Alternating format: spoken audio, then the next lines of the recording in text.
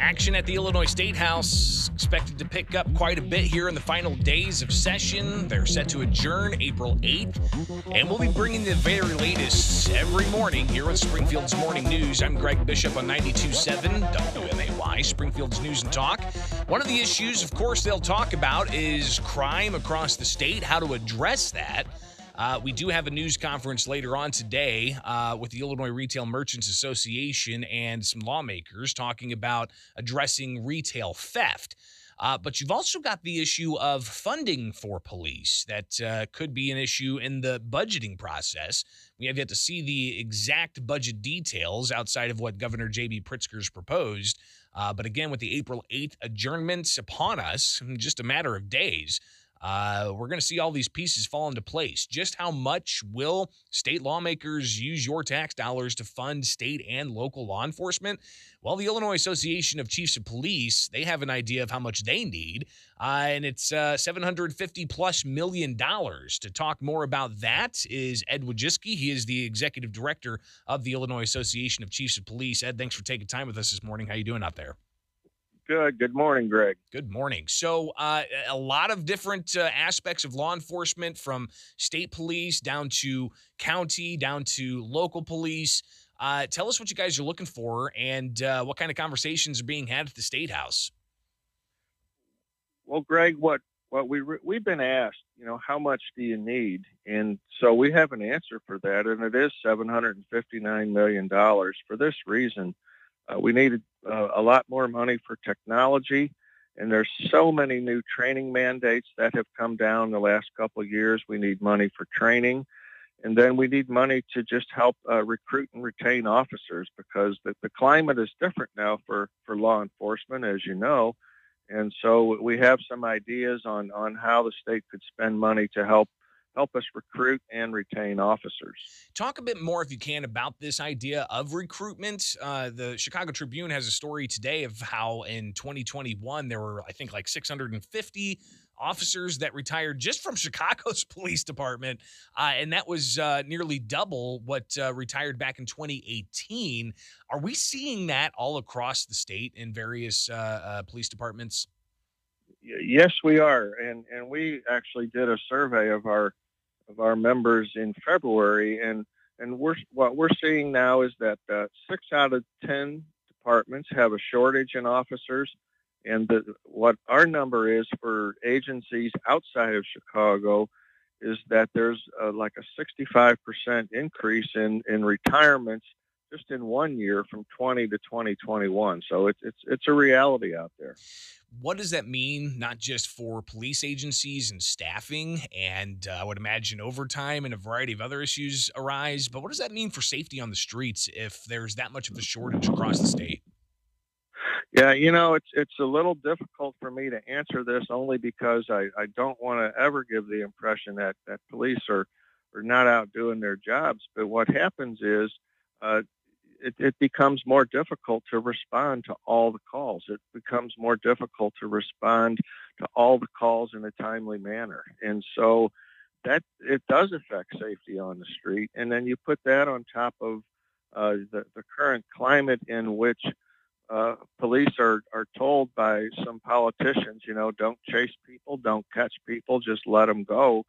And all of that leads to what you're seeing now, and that is an increase in violence and an increase in crime.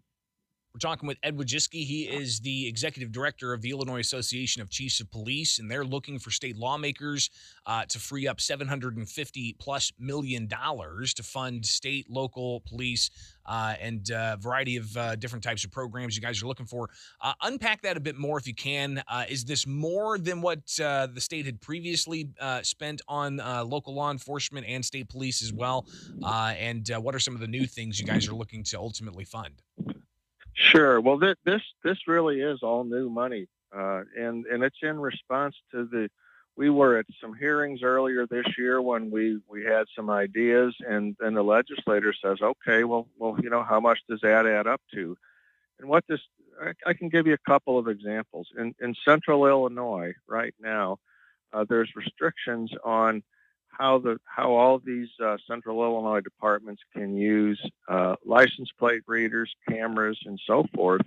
And what we know is that if we were able to use them more, we'd be able to catch more bad guys and without really damaging public safety. For example, that shooting on North Grand, if the city had had more license plate readers available, they probably would have been able to catch the guy more quickly. And so the Central Illinois chiefs right now, they're on the interstates.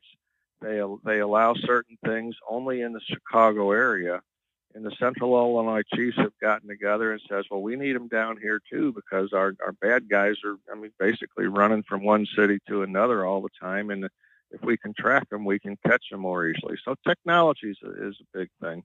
And then second, the training that's required. We're all for it.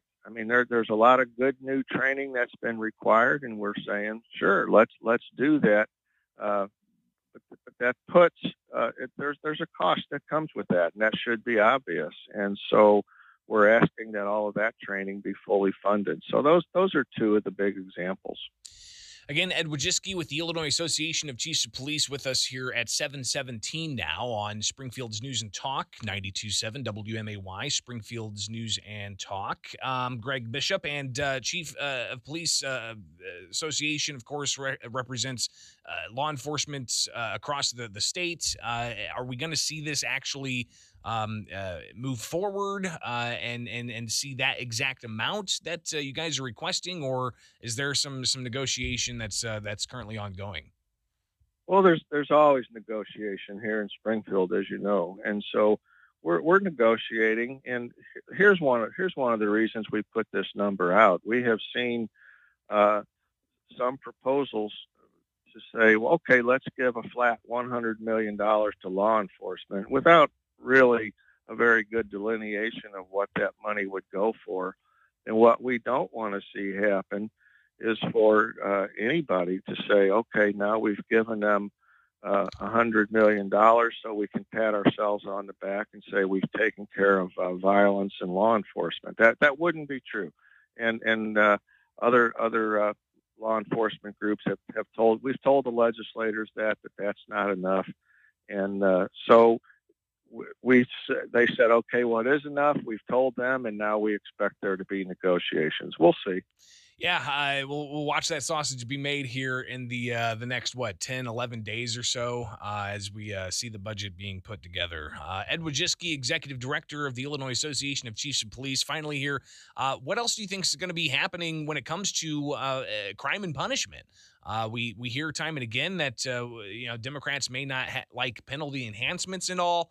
If that's the only way that some lawmakers want to go, that's going to be off the table. But we've got smash and grabs that increased. We've got violent crime that's increased in various aspects across the state. What else do you think could happen outside of the funding parts of law enforcement? Are we going to see a movement to maybe have some penalty enhancements for certain things? Carjackings, another category that we've seen an increase of? Well, we would hope so. And especially when you talk about carjackings, when you talk about auto thefts, which are also on the rise, breaking into cars is also on the rise. And right now there's a technical thing where it's not considered a residential burglary if you break into a car or steal a car that is like on the curb or in the driveway. And so we're just trying to make that basic change and say that's also considered residential burglary, and that would be important because there would be enhanced penalties for that. And the other big thing is right now criminals are emboldened. They're fleeing because they know that in a lot of cases, whether they're on foot or in cars, the police won't chase them. And so we're looking for technology, and we're also looking for enhanced penalties for those people who flee and elude the police. Well, again, we'll watch closely everything that transpires in the next 10 or 11 days here at the Illinois State House and how it impacts crime and punishment, law enforcement, and safety. Ed Wojcicki, Illinois Association of Chiefs of Police, greatly appreciate your time this morning. We'll connect again soon, I'm sure. Thanks a lot, Greg. It is Springfield's